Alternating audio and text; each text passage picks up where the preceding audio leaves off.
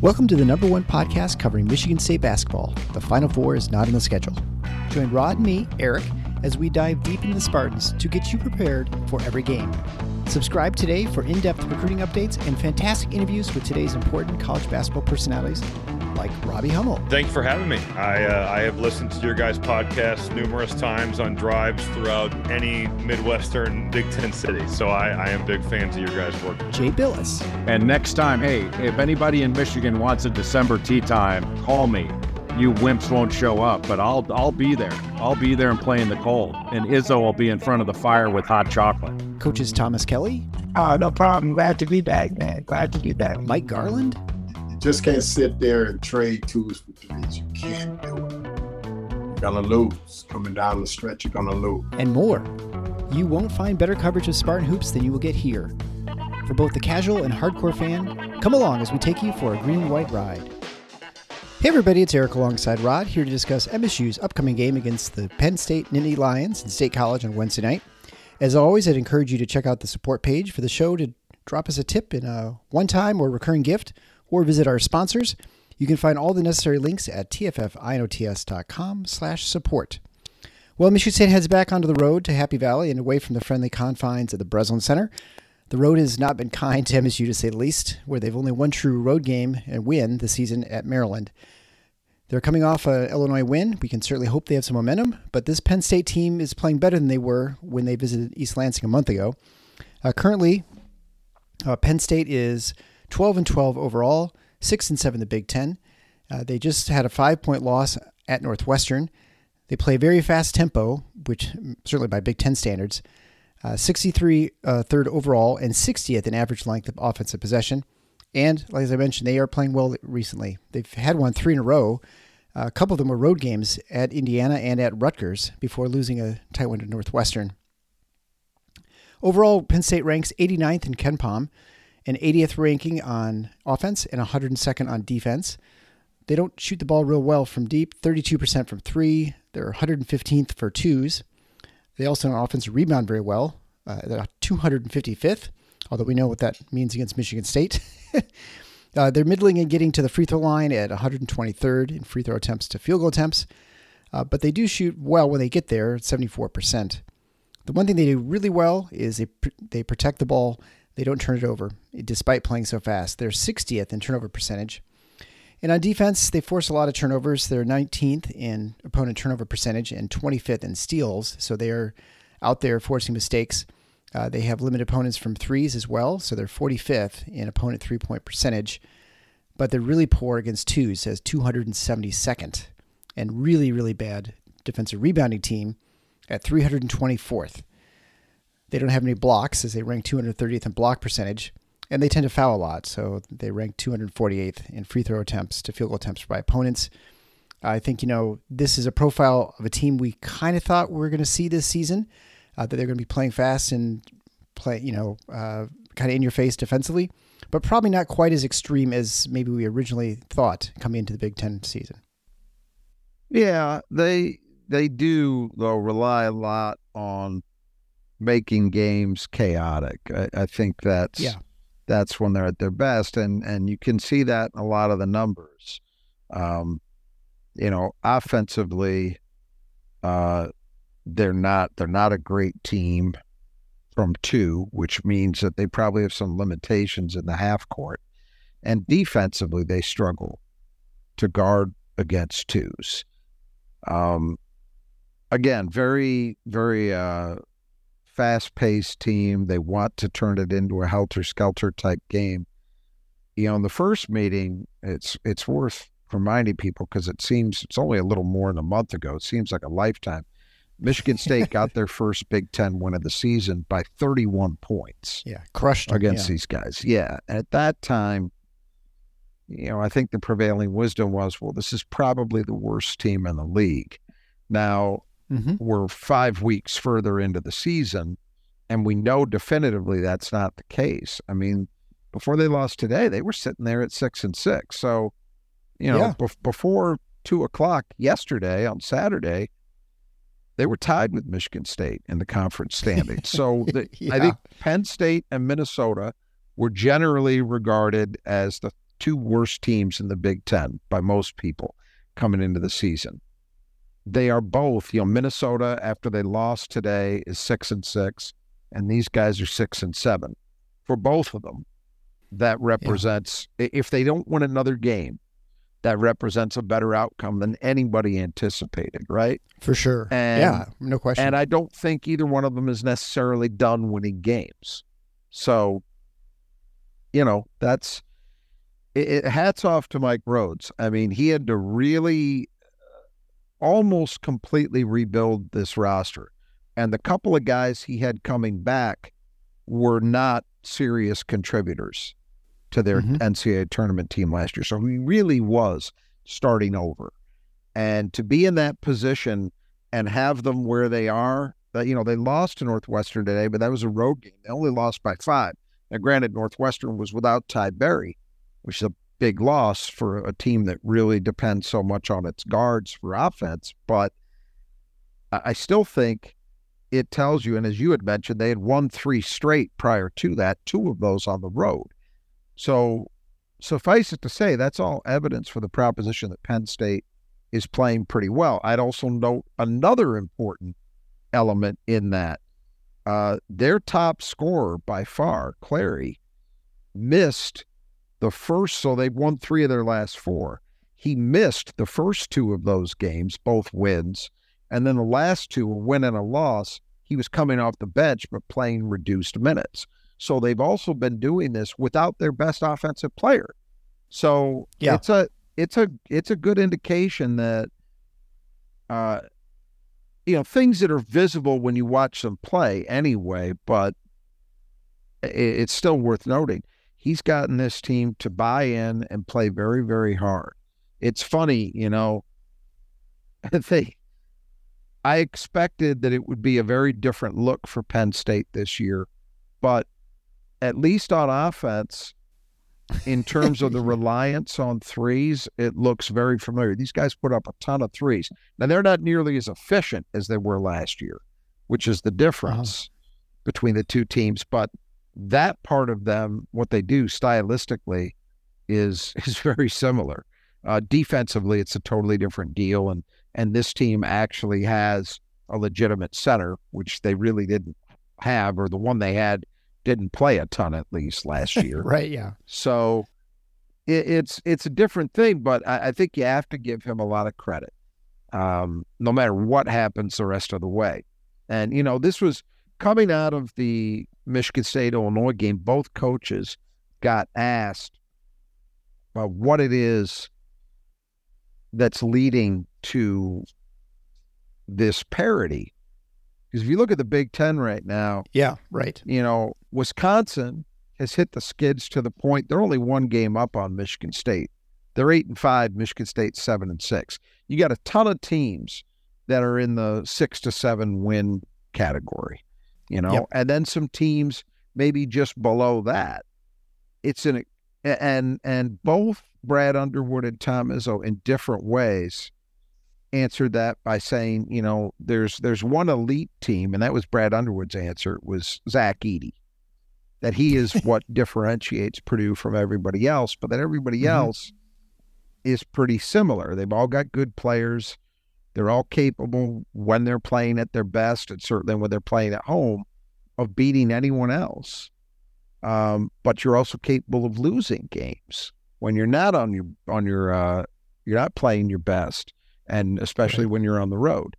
And I think that's been true. So you look at this team and you have to say, the same as you would with Minnesota or Maryland or Iowa, Rutgers, Michigan, Rutgers now. Rutgers has been hot lately. You say, look, trying to sort out the differences between these teams, very, very difficult. So for Michigan State, because it's a road game, and because they haven't had a ton of success on the road as of yet, it's a challenge. I would note that the teams they've lost to on the road thus far, with the exception maybe of Minnesota, everybody else is an NCAA tournament team as of this recording.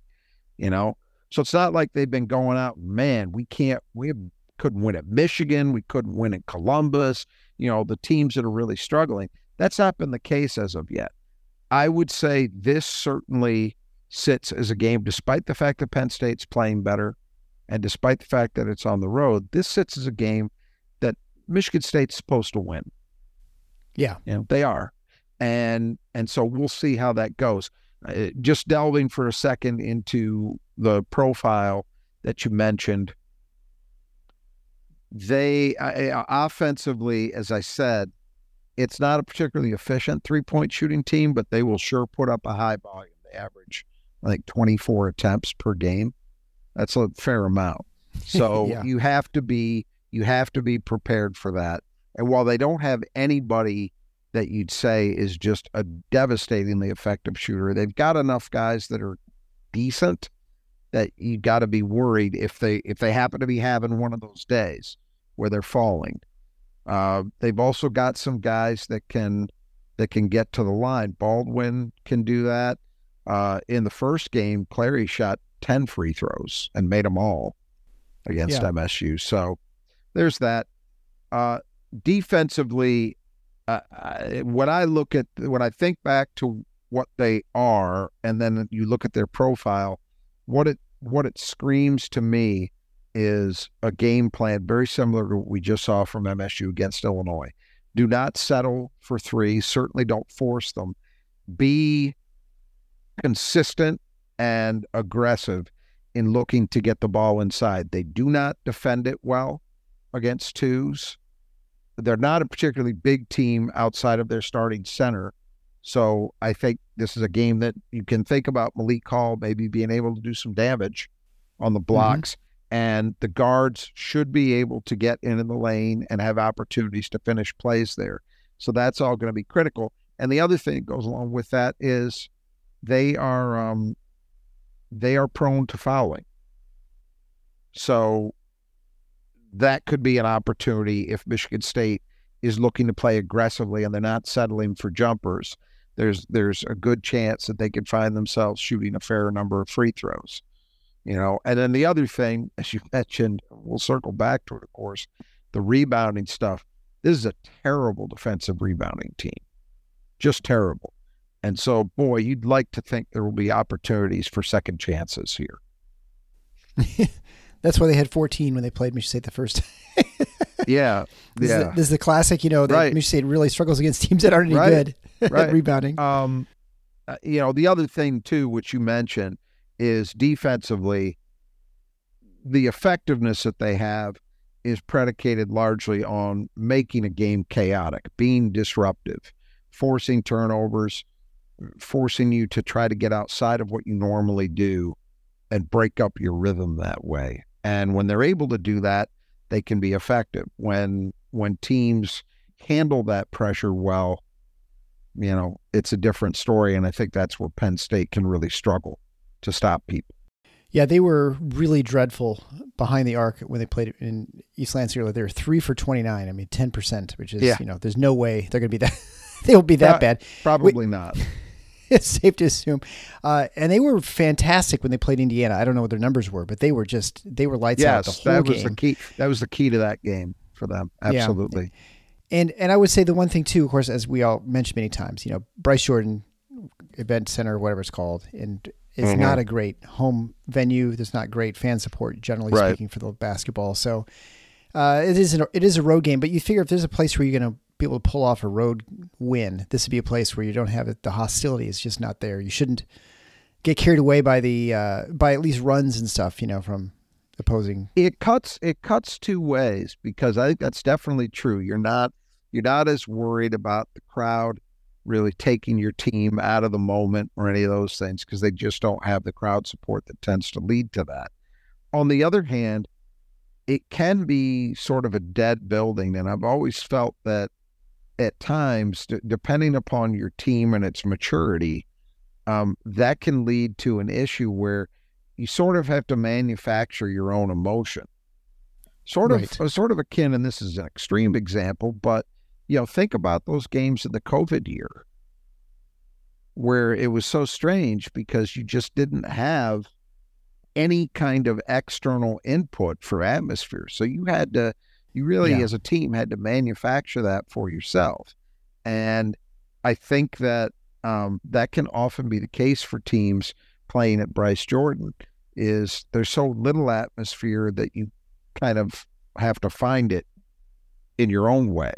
You can't rely on that. Normally when a team goes on the road, if they're, again, mature and mentally tough and all of that stuff, that you can take hey, it's the 13 guys and coaches and walk-ons versus the world, right? Yeah. And you're facing that. Sometimes that can galvanize a team. That's not usually the deal at Bryce Jordan. So I could see it both ways, but don't get me wrong. I would much rather deal with that problem than the one, say you're going to run into at Mackey. This will be an opportunity, I think, for Michigan State to pull off the road win in a place where and I should say in a league where it has been really challenging, and there certainly shouldn't take anything for granted, because I've seen so many gigantic leads given up by teams. I mean, we're sort of lamenting the 9-point lead that was blown in Minneapolis, but Minnesota just blew almost 18 or 20 point lead against Iowa City. So, so nothing's safe, and you got to make sure you bring it the whole 40 minutes, which absolutely, that's one thing that this team has yet to do, right? But we'll get into that in a little bit. I would say that we just saw them do that. I mean, it's an interesting thing. Michigan, I posted this on the Spartan Mac board yesterday. It's funny how Michigan State was plus 27 in 14 minutes of that game, and minus 19 in the other 26. So for the majority of that game, they were being outscored. It just so happens that Michigan State had two very, not even good, great stretches at the close of each half that won them the game. But even having said that, I think that's about as close as we've seen to a 40-minute effort from MSU. So I think it's the first time that we can, a lot of games this year that they've won even, never mind the ones they've lost. We look back and say, well, they were really good and got out to a good-sized halftime lead. Then the second half was basically about just trying to hold them off. That wasn't the case against Illinois. I thought they did good things for the majority of that game. Yeah, and I think that was largely reflected in AJ's play, where I think he played a full 40-minute game, both on both ends of the court, and that that reflects in the rest of the team. They sort of feed off each other for sure. They're both related to each other. So let's talk about the lineups for Nittany Lions. This is brought to you by the Brothers Adjust Your Gutters, and the sponsor, the player that Michigan State needs to keep in the gutter. And so just a reminder, if you need gutter work done in your house, or maybe you have a deck and you like to utilize the space under your deck and you want to just store stuff, or maybe you want to kind of convert it into sort of a room or places where you can hang out when it's raining or snowing, you can get this underdecking system that the brothers will install as well. That is an option. So they do that, and in addition to, and they put the drainage stuff along the side so the water doesn't run underneath the deck. So that's a good way of getting the water away from underneath your deck. But they also can do it to keep it away from your foundation. So if you need good gutter work, downspouts, the gutters, maybe you want some leaf guards on there so you don't have to go up and clean up the leaves all the time, you can contact the Brothers Adjust Your Gutters, 10% off if you mention Final Four when you get your estimate. You can find the ways to contact Kurt and his team in the Grand Rapids area, and Greg and his team in the Metro Detroit area at the support page at tffinots.com/support. And the links will be there for you. So we'll begin with the starters for Penn State. We'll start with Ace Baldwin. 6'1" Baldwin was one who followed Rhodes from VCU to Penn State. He's been a good addition to the backcourt for the Nittany Lions. He runs points, leads them in assists, about 5.5 a game, with a 2.5 to 1 assist turnover ratio. Also leads the team in steals at 3 a game. Scores at 14.1 points a game on 40, 34, and 82 shooting. And that's partly because he's gotten a lot better since the last time they faced him. He has gotten better since the last time. When MSU saw him the first time, he was productive in a counting number sense, and he wasn't horrible, but just the efficiency was not quite where I think they'd hoped it would be. His three-point shooting percentage has gone up 4% since MSU saw him the first time. His shooting from two has also increased. His assists average have gone up about a full assist a game without a corresponding rise in turnovers. So his ratio has improved it was 2-to-1 before. It's about 2.5-to-1 now. And he's still making an impact defensively with steals, which is certainly one of the ways they measure defensive effectiveness in their system. So overall, I mean, Ace Baldwin has been exactly what they hoped he would be. You're talking about a player who I can't remember whether he was A-10 player of the year or just a first team all A-10 player, but one or the other, maybe both. Yeah, right. He was considered a very good get. It was very important for Rhodes to get him to come because it meant that Penn State had the most important position dialed in, that at least they knew they had a guy who was Big Ten caliber at that spot. And we see what happens to teams in this league that don't have that. I mean, Illinois has done a remarkable job kind of scheming around that, but otherwise, man, you want to look at Michigan's problems. It's not the only problem. They got a ton of them. But one of them is that they've had inconsistent play from the guy they've got when he's in there. And when he's not there, they don't have anybody. You think about Fred Hoiberg's teams over the years. He's been at Nebraska, and most of them, they've struggled because they haven't had adequate point guard play. You know, we can go on and on and on. Minnesota last year. So if you get that guy, it gives you a chance to compete. And Penn State got that in Ace Baldwin, and that's one of the reasons why they've been competitive. Then we'll go to 6'5" transfer from North Carolina, DeMarco Dunn, averaging 7.2 points a game on 42, 35, and 65 shooting. And he's the one who's replaced Kanye Clary, who's been out with injury. Yeah, so Clary missed a couple games a few weeks back, and then he's been back for the last two. But as they brought him back, he's come off the bench and he's played reduced minutes. He played 18 and then 14. So Dunn has been a guy that's benefited from that. His effectiveness from three has declined a little bit since the first time MSU saw these guys, but still at 35%, he rates as one of their better shooters for sure. And that's his primary contribution that he provides this team, is he gives them some wing perimeter scoring production. Then go to Zach Hicks, 6'8", 200-pound transfer from Temple. He's been starting every game so far this season, averaging 7.4 points a game on 34, 32, and 76 shooting, and pulling down about 3.5 boards a game. Yeah, you know, he's probably been about what they figured he would be. We weren't talking about a superstar, but when you got to add, like, I forget how many guys they added through the portal. It was a crazy number, like eight or nine, something like that. And so, you know, Penn State wasn't going to be in a position where they were going to get a lot of stars, let's say. I mean, Baldwin would be the star that they got. And so Hicks has given them a starting caliber player who could play a little bit on the wing. He can also play some four if need be. You know, he's contributed. But again, you look at those numbers and what they tell you is there are some offensive limitations. Then we'll go to Nick Kern, averaging 8 points a game and 4.1 rebounds a game in 24 minutes. He's a transfer from VCU, 6'7". He is playing, shooting 34% overall from the field and 74% from line. Poor three-point shooter, just 2 for 13, and he was the second leading scorer in the game against Michigan State with 10 points. Yeah, and I have to say, I kind of like him because I think he gives them, it's not hard to see how and why he ended up at VCU, because he's the kind of guy I think of when I think of that program. He's sort of a live-bodied, high-motor guy, maybe not the most, well, definitely not the most skilled guy in the world, but high energy, high effort, and some athleticism allows him to help them in a variety of ways. So he has done that, and again, has kind of helped solidify that 4 spot.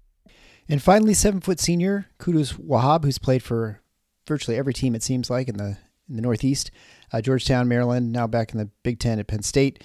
He's averaging 9.4 points per game, 7.8 rebounds a game, 65% from the floor, 74% from the line, but doesn't really get many blocks, which is a little surprising at just 1.3 a game. Yeah, but he's really the only rim protection they have. They just don't have anything else around him. He's had a decent season. I mean, his numbers are not, his scoring is down slightly, maybe about half a point a game from where it was the first time MSU saw him. Rebounding is roughly similar. It's down a little bit. But otherwise his shooting is kind of on par, and he's been consistent this year, I think is the point in terms of what he's given them. And clearly, again, we looked at that team last year. Penn State was very, very unique in that, I talked about Illinois scheming around the fact they don't have a point guard. Well, Penn State last year schemed around the fact that they were really, really small. Mm-hmm. And they overcame that by virtue of the pace they played at times, the way they shot threes, and the way that those more wing-sized guys sort of gang rebounded to just help keep them alive. It was pretty entertaining to watch, but very unconventional. In this league, you would rather have a legitimate center.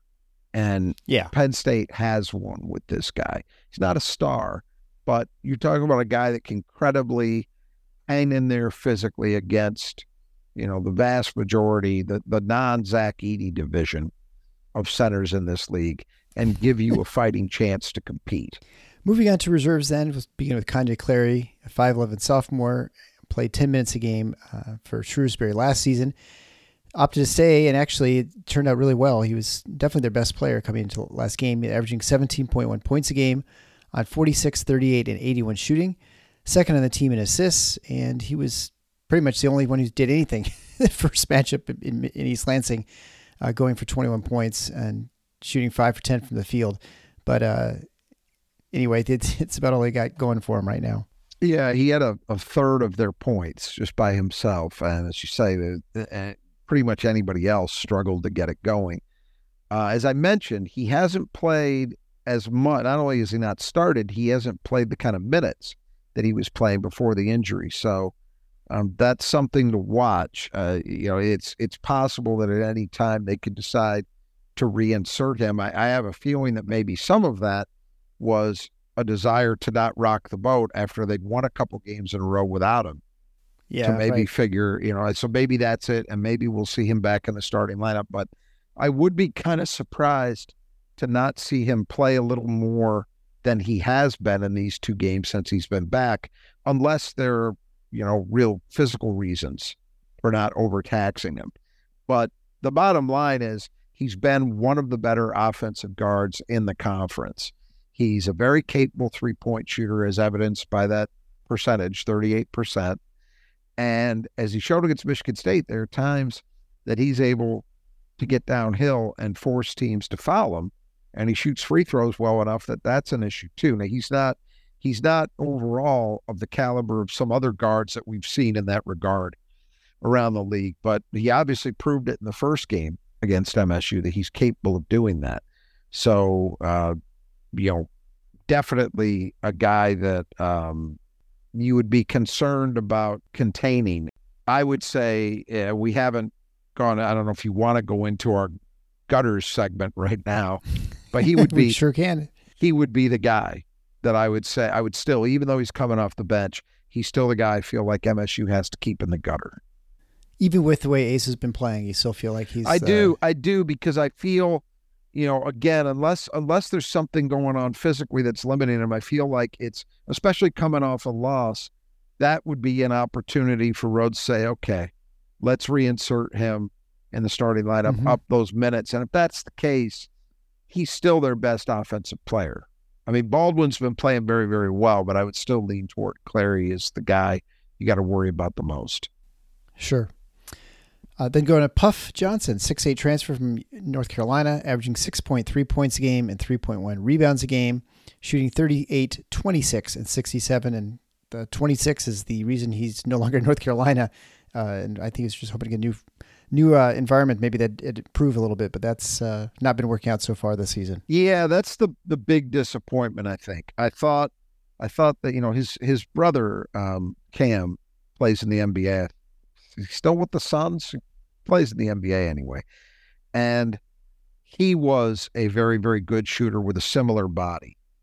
And I think that was the hope for Pup, that he would be a similar kind of player, 6'8", so capable of playing some on the wing, capable of playing some 4, but, first and foremost, a real deep threat. And that just did not work at Carolina, and it hasn't worked at Penn State, which is why you see guys like Kern and Hicks playing maybe a little more than would have been anticipated. I mean, those guys were always going to be part of the rotation, but I think there was a hope that, a Carolina guy and a guy who was a top 100 recruit coming out of high school and all of that would have a chance to really expand his role, not maybe worry as much about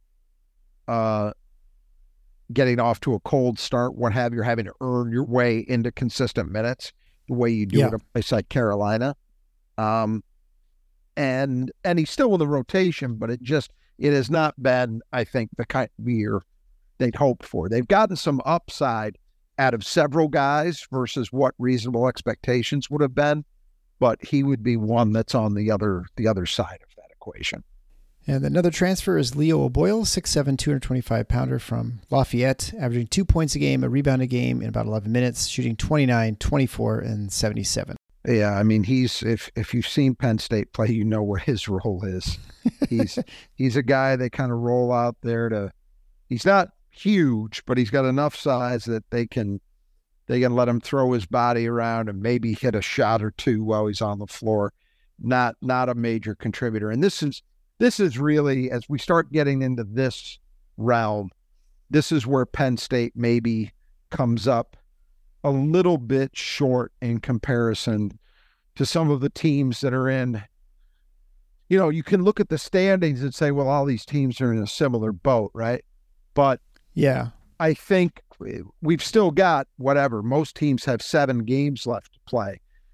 I still think you're looking at Penn State and thinking, well, it's not going to be surprising if they tail off a little bit.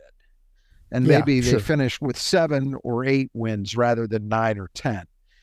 One of the reasons why is this. I think the very top of their lineup, you see where they can compete.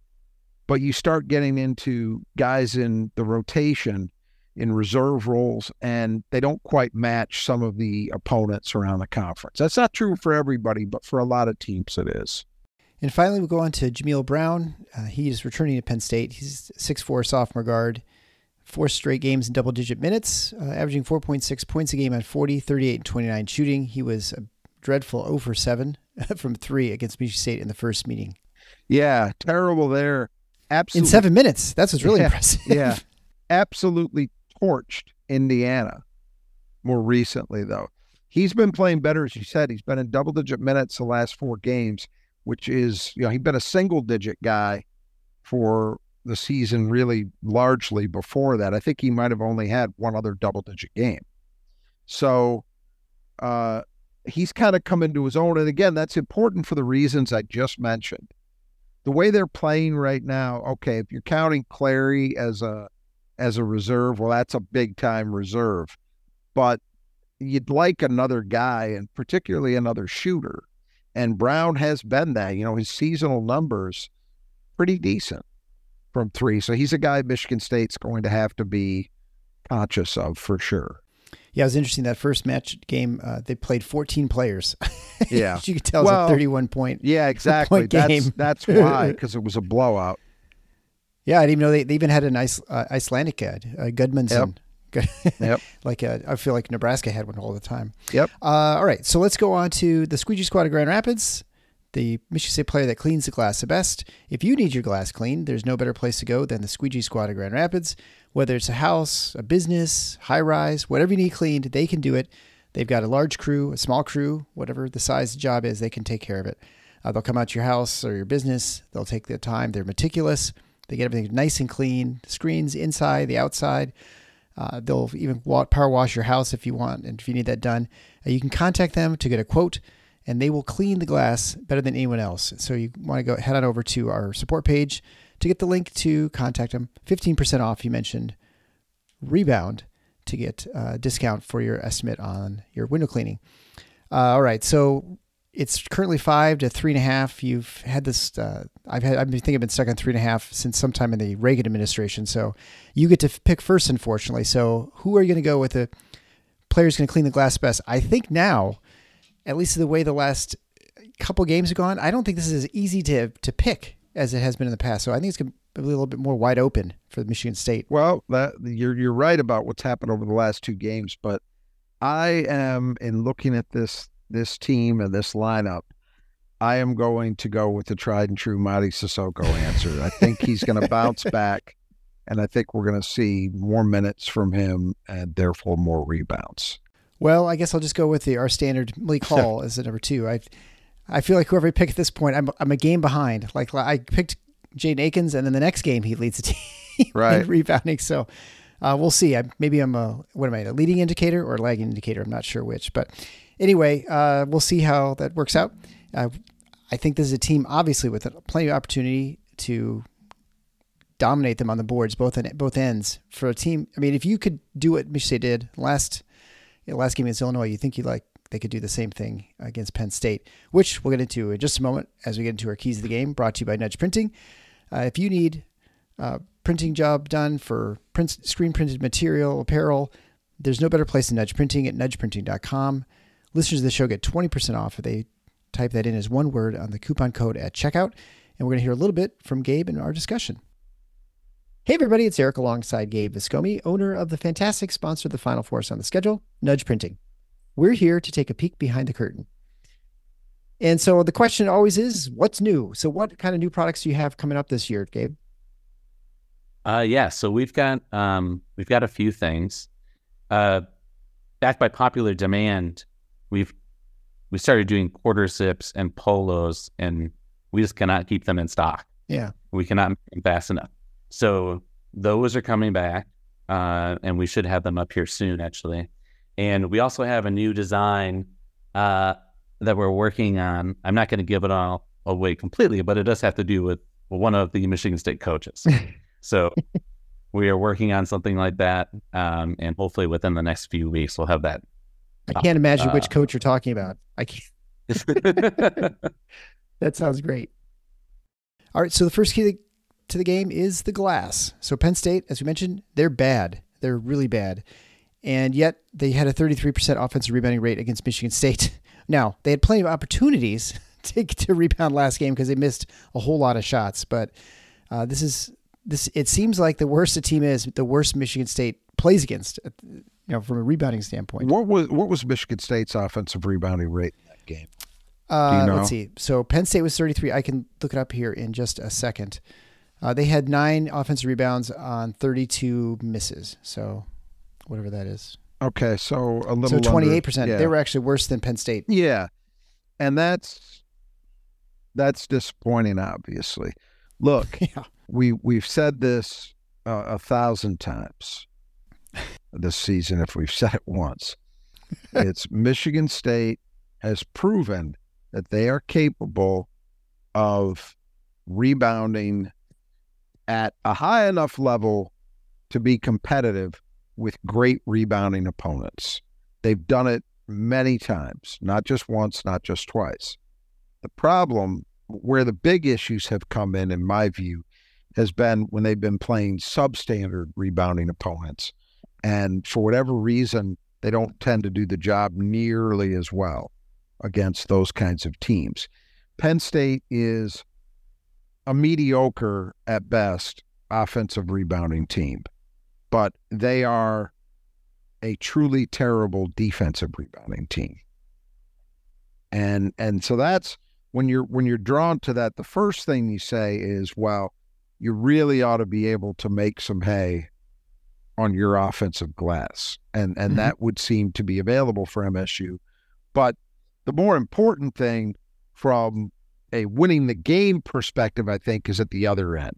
It's making sure, 33% offensive rebounding rate is a loss as I look at it for the defense, but it wasn't a massive catastrophic loss. We've seen far worse. We've seen games where they've given up rebounding rates in the 40s to opponents, even close to 50 on maybe one occasion or two.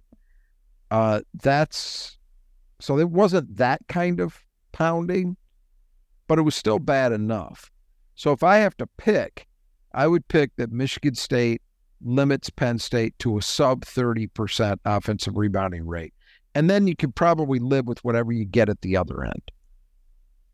That's the important thing, because I think Michigan State will be able to find other ways to score against this team.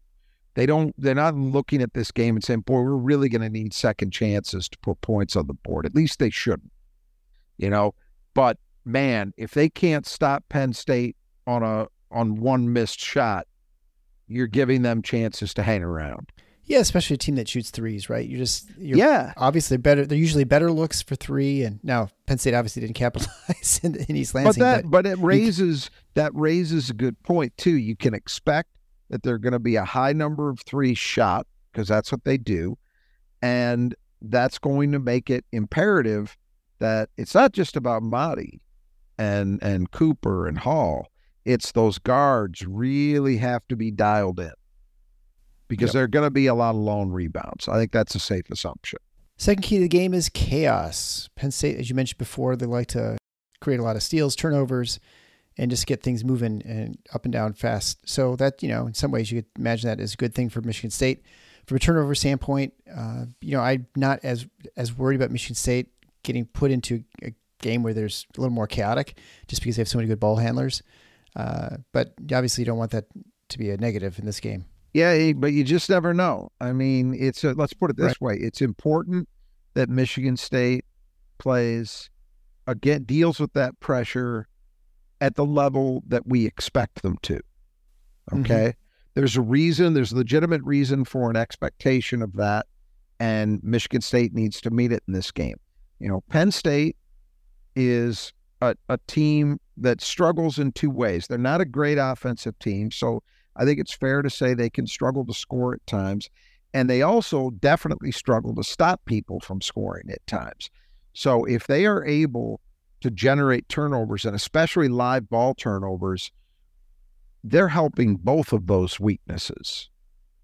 If you can survive the pressure, you're not giving them open court chances to score easy baskets, and you're likely to have more success because, as we talked about at the outset, this is not a team that I would rate as a particularly great half-court defense team. They give up a lot inside the arc. They give up second chances. They don't really dissuade you very much at the rim with shot blocking. So if you're not kicking the ball around, you're going to have decent chances to put points on the board against this team. So I think it's really important that Michigan State handle it as well as we would anticipate. And third key to the game is offensive balance. This is going to look a lot different than a lot of the games recently for Michigan State, where there's going to be probably a lot more transition and up and down than we've seen in a while. Yeah, but also what I mean by this is more actually oriented toward the half court. Izzo mentioned Michigan State went, I think it was 4 for 6 from 3 in the Illinois game. Now, that's a great percentage, but the number that leaps out at you is you only shot 6 threes, and most of those came in the first half. So you can look at it and say, well, what's the reasoning behind that? Why did that happen? Well, Izzo, in his post game, which I watched last night, mentioned that was by design. And the reason was they felt, and we talked about it in the pregame Illinois. Illinois does a very good job of limiting your 3 attempts, and it's a function, I think, of their system, but most importantly, their length at pretty much every position and having some pretty good athletes at those positions. They're able to close on shooters and contest shots in ways that really hold down the number of attempts generally. But I think Izzo also indicated he felt that there were opportunities for them if they got the ball inside. They felt they could do real damage either via penetration, via some post play, all of that. And I think it's a similar deal here. I don't necessarily expect only 6 3 attempts in this game, But I think it's important that for a lot of reasons that Michigan State keep a similar mindset in play in this game to the one they had against Illinois. You want to see them play, the guards playing downhill. You want to see opportunities for Hall and maybe some Jackson Kohler too, to operate in the post and get some things done down there. I mean, I have to tell you, when I look at the guys that Penn State is likely going to have trying to cover Malik Hall should have opportunities. Yeah. You know, and so I think that's what you want to see. So when we talk about balance, it would be nice to get more 3-point production than they got against Illinois.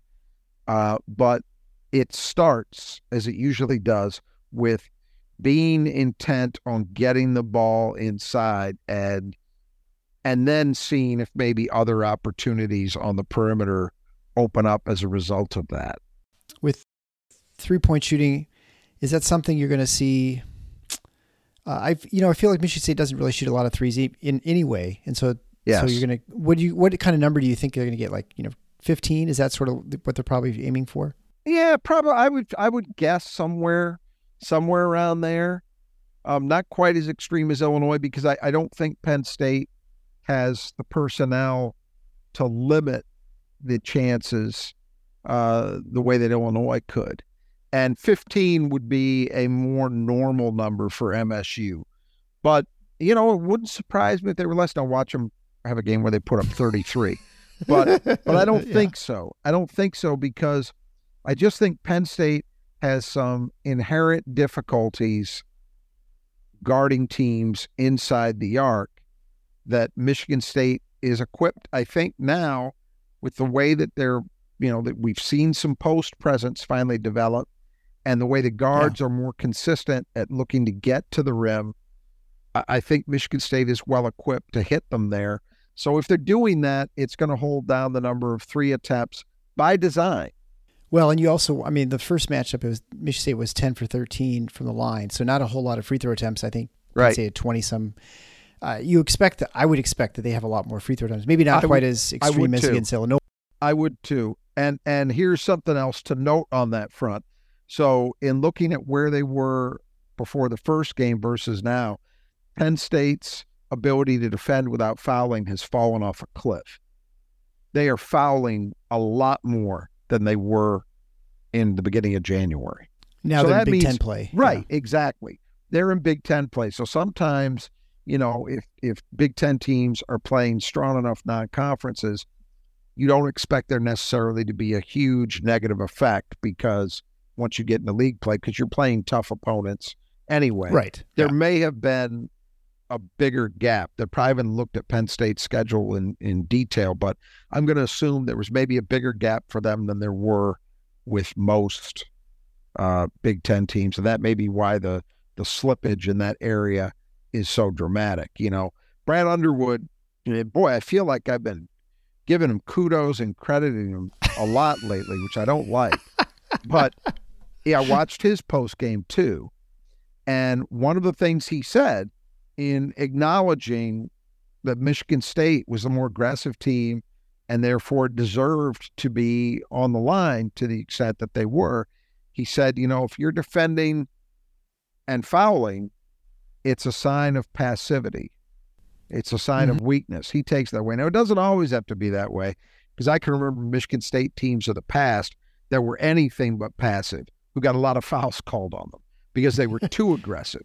But I think generally his point stands. I know what he's getting at, and there's nothing to argue with. Usually you're in positions where you're fouling because you're getting beaten off the dribble. Yeah, you got a post guy wearing you out, and your guys are trying anything to stop them, and they end up fouling, because they're not in good position. Your defense isn't playing in a connected fashion. You're physically overwhelmed, any of those things. And so I think that's an issue for Penn State in this game. I really do. And then the fourth key to the game is contest the 3, as mentioned before. Penn State shoots a lot of them. They shot almost 30, making almost none of them in East Lansing. But that's how they were very competitive against Indiana, for instance, beat them. And they've played well down the stretch. I think it's a feast or famine kind of thing with that team. And look, you look at their lineup, and they don't have, Wahab can give them a little bit in the post, but they don't have a lot. They don't have a lot down there. They're not very, they're not very different than Michigan State, where you say, well, this is not a team that has a true low post automatic bucket getter on the roster, And their guards, while guys like Baldwin and Cleary can occasionally do some damage off the dribble, this is not a Maryland. This is not an Illinois. This is not a team that's just going to continually test you by, hey, we're going to square you up one-on-one and just let our guys go and beat you to the rim, force you to foul us if you can't guard us. Those I don't think they're that. So what can they do? Well, they can take threes. So they do take a lot of them. Even though they're not a particularly efficient team from three, they're good enough. If I'm Mike Rhodes, I'm thinking that his thought process is probably some version of, we're not great, but we're usually okay. And sometimes we're better than okay. And so that's the thing we can go to. And that's the thing that's going to allow us, if we're on our day, to be competitive, even with teams that are better than us, opponents that have just better talent. Yeah. And so that's what they're going to do. I mean, as you said, even in a loss where they shot horribly from three, they didn't stop shooting. That's what 3 for 29 tells you. They didn't stop. To their detriment in that game, maybe, but they didn't stop, and I don't know what other option they really had. Yeah, not have much. I would expect. I think I said they averaged 24 attempts per game, so 29 was a little extreme, but you can expect at a minimum, low to mid 20s would not be surprising. So what does that mean for Michigan State? Well, that means again your perimeter guys, and so in this matchup, it's going to be, because their two best shooters are smaller guards, it's going to be Michigan State's guards. It's not necessarily going to be Malik Hall or, like in the Illinois game where their bigs had to be worried about Guerriere and Hawkins especially shooting from three, right?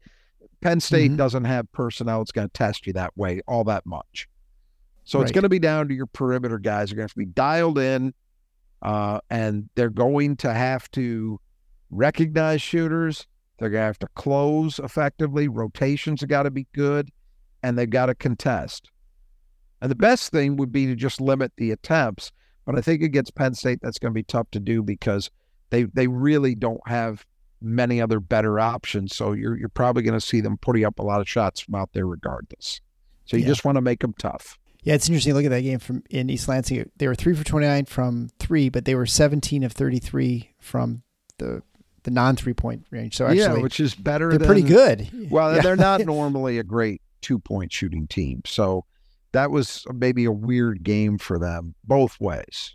Worse than they normally are from three, better than they normally are from two. But I still think it's going to come down in large part to the way MSU can defend them on the perimeter. And finally, the last key to the game is the transition game. I mentioned Penn State likes to play fast. In the first meeting, Michigan State had a huge edge in the fast break points at 20-8.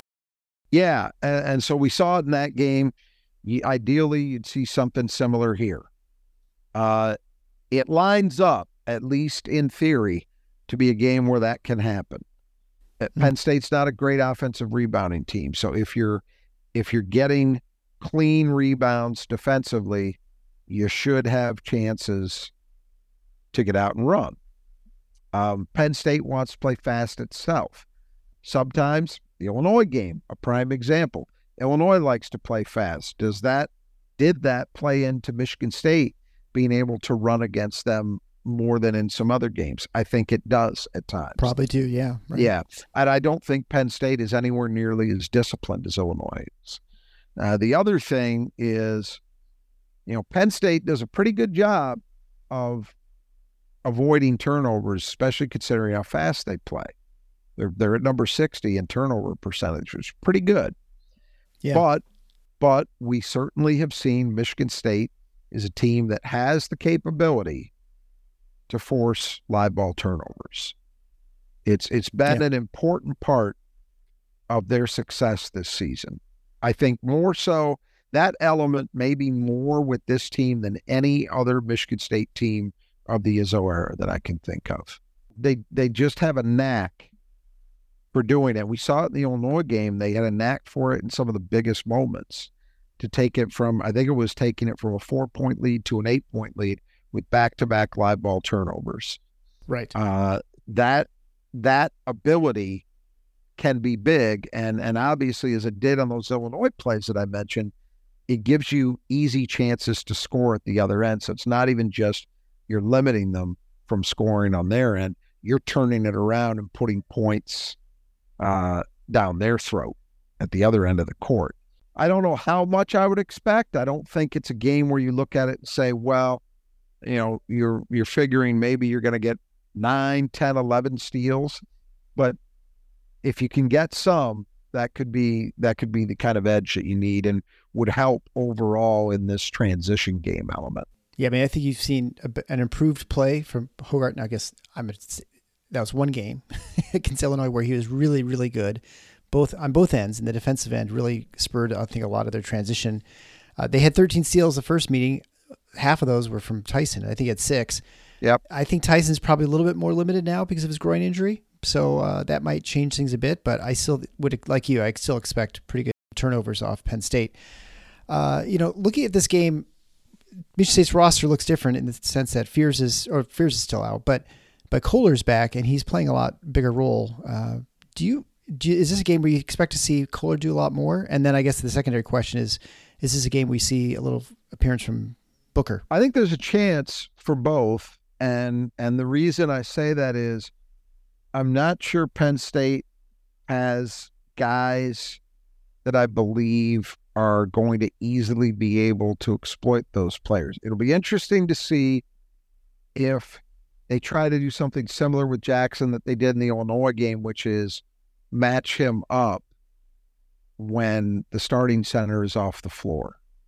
Yeah. And when Penn State has to go to their bench. Now, there's a couple guys we didn't mention in the roster preview, big men who have played sparingly this year. Sometimes Penn State will go to those guys. Sometimes they'll just go small ball.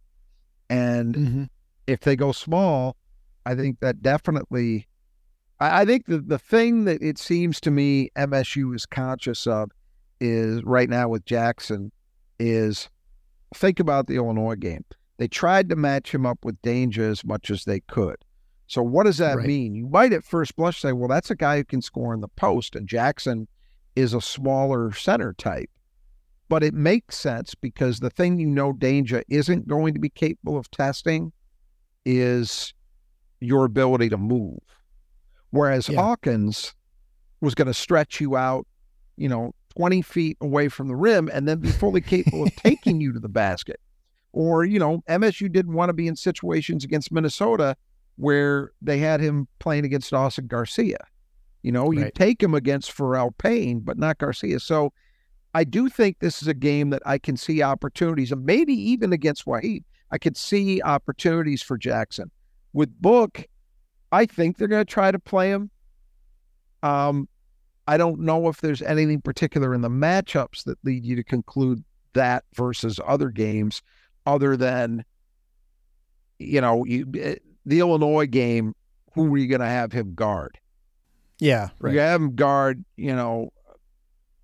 Gary, that's not a great matchup because that guy can stretch you.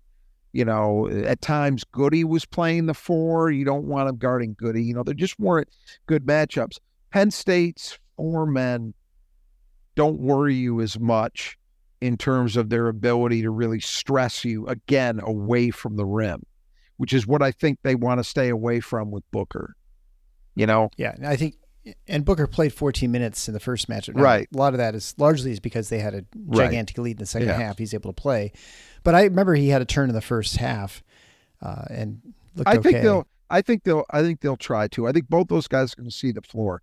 I hesitate to predict minutes, although again, in Jackson, game flow changes that. Yeah, in Jackson Kohler's case, I do think he did enough against Illinois that you look at this and say, at least on paper, hey, this is another game where maybe you get him 13, 14, 15 minutes. because it's going to depend how well he plays. You know, if he's out there and he's getting beat on the boards and he's not finishing plays, well, then there's no reason to play him a lot. And I think with him too, which we discount, but I think we can't forget the fact that he is coming off the injury. He's only been playing for 4 weeks. Yeah, maybe something now. like that. Yeah, so not even 4 weeks. He wasn't even back for the Penn State game. So he is still going to he's still getting up to speed just on his endurance for sure. And so, yeah, I mean, he's probably not more than a 20-minute a night guy fully ready to go. That's right? the max. Right. Yeah. I mean, that's what he is for the season. So we're not, if he's playing 14, 15 minutes, you're just about where you're going to get out of him anyway. So yeah, it's not going to be a whole lot different. And at some point, there are a number of moments in the Illinois game. I realize it's not the time for it, but he's got the 16-foot. Does he have a reliable 16-foot jump shot? Because I feel like that's people just leaving that wide open. Just drop coverage. He's hit that shot. He's hit that shot this year. Not a lot of attempts, but he has hit a mid-range jumper. So yeah, he's capable of that. And I do tend to think that that's probably not in the scouting report.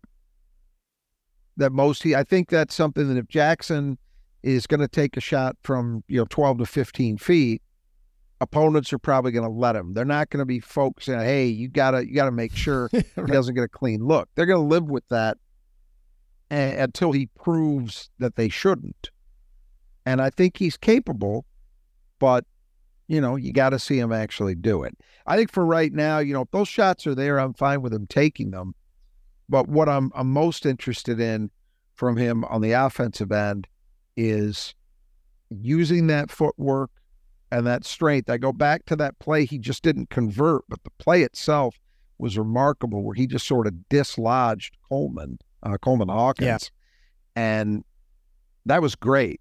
And if we see more of that, and then we see more of that offensive rebounding presence, which I've felt going back to last year, that he has a knack for that. I was thinking about it more yesterday. He sort of, because I watched replays of, especially the first one he got, not the tip, but the one that he actually brought the rebound down off a missed jumper and then went back up and scored. He reminds me, the just watching him visually, it reminds me of a guy like Goran Sutan. There's some similarities there in that he's not a great athlete. He's not a particularly huge guy, but Goran just had a knack for that stuff, and he had good hands, and eventually he got comfortable enough that he was able to finish plays around the rim pretty regularly. Probably a lot of people still remember the missed layup that had a big part costing them a win over Gonzaga, his redshirt freshman year, really the first time people were seeing him in many instances. In a classic game in Maui that MSU lost. I think it was double or triple overtime. Yeah. But, eventually Goran got to be a very consistent finisher. And he was a very good rebounder. And he was, Joey Hauser was that way, more on the defensive end. But Joey Hauser, not a great athlete, not a particularly huge guy, particularly last year when he got himself in better shape and slimmed down a bit.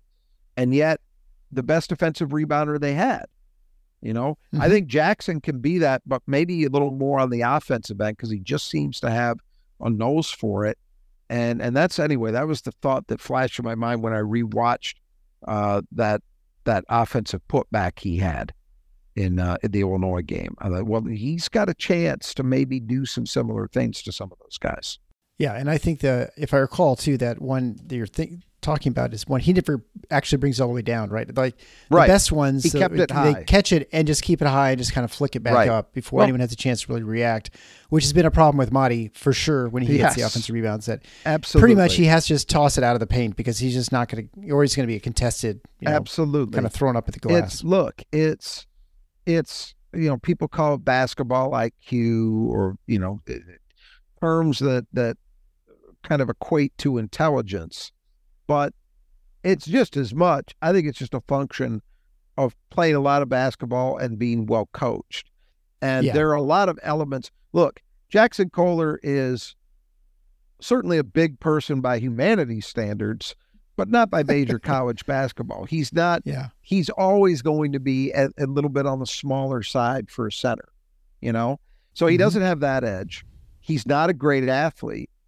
So the things that he does that have enabled him to play at this level, and sometimes very effectively, and to show the potential for a lot more, have to do with being smart, with being well drilled, playing the game in a way that allows him to compensate for for that lack of physical gifts, And I think that what you're talking about is a prime example of that. It's a simple thing, but as you said, there's a lot of guys, a lot of big men that just don't ever get the knack for that, of getting a rebound and keeping the ball high.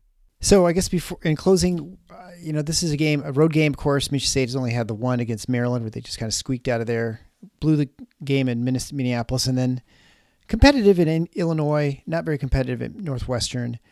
A game I think not that they have to have, but if you want to really kind of do something and get some decent seeding, you got to get this game. You got to probably get the Michigan game, and you got to win it. You got to win a couple of games of these games on the road. Absolutely. You'd hope that they have it.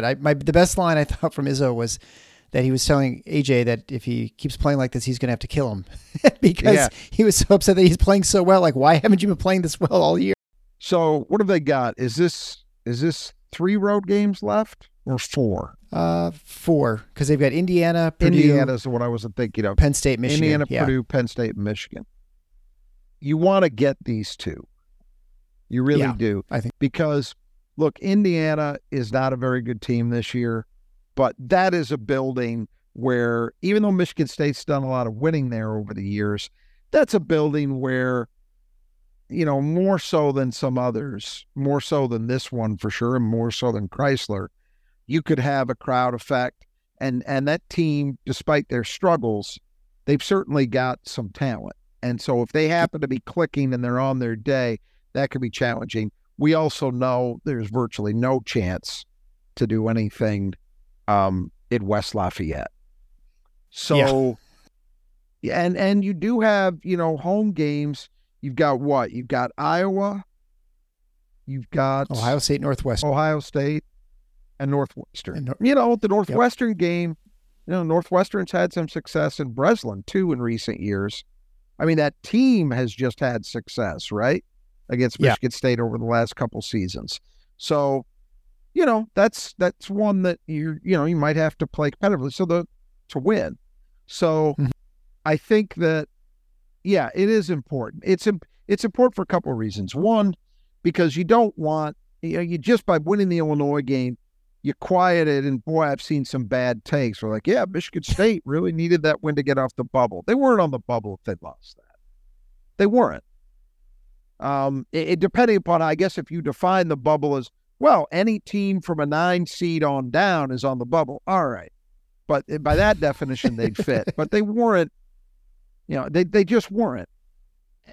But it quieted a lot of that kind of nonsense talk. And I do think that's helpful. But more importantly, as we've talked about, you want to continue the momentum that has been built up. The Minnesota loss, there was a feeling like, well, if this turns into 2 in a row, that could derail that sense of momentum and that sense of getting better as you head toward March. Now with the Illinois win, you've got a chance to keep that intact. But what you can't do is you can't get into a one-on, one-off sort of scenario, right? That's not going to work. So I think that it's important from that sense. And it's also important that if you're Michigan State, this is the other thing too. Realistically, there's probably a cap on what this team can do from a seeding perspective. Now, I happen to think that seeding has never been less important than it is now. And that's for some very obvious and I think easy to understand reasons. It has to do with the lack of continuity in rosters. You want a good explanation why all of a sudden top 10 teams playing at non-ranked opponents are essentially 500 this year, when historically they're more in the 750 range. That's a pretty good place to start, in my opinion. That it's a lack of continuity in teams, as a result of the portal. And so, that's going to be, the effect of that is I'm not as worried about where Michigan State sits on a seeding line. I'm really not.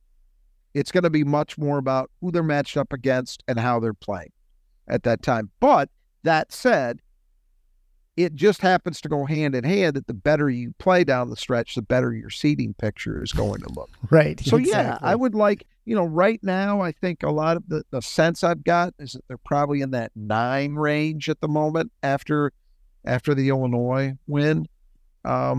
You'd like to see if you can move up maybe to a 7 where they were last year, get into that range. And I think if they can continue momentum, I know this, if they can go the rest of the way, and the only loss the rest of the way is to Purdue, which I think is doable. They have a chance, even though, people will point out, well, yeah, Purdue's the only quad 1 game you've got left, but it doesn't. These games left are quad 2. You could say, well, there's not huge upside, but there's also not that much downside. And if you're reeling off, 5 wins against teams like that, you're probably going to be okay. So, especially when you start doing them on the road too, I think it means a little exactly. bit more too. That this one and Michigan are road games, but look, they got to come to play. I mean, we saw in Minneapolis, this is Penn State's profile as a team is not dramatically different than Minnesota's. So that game should teach everybody, hey, you can't go in, even if you get up 9 in the second half. You can't start thinking it's over. You got to see these things out. And so that's what we need to see on Wednesday night from Michigan State, is a team that feels like they've learned their lessons. All right, well, we'll see everybody after the game on Wednesday. Just a reminder, you can head on over to our support page at thefinalfoursontheschedule.com/support.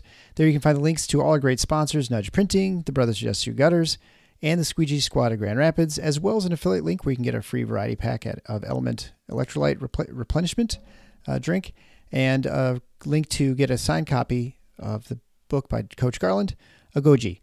So until next time, the Final Four is on the schedule. Go Green.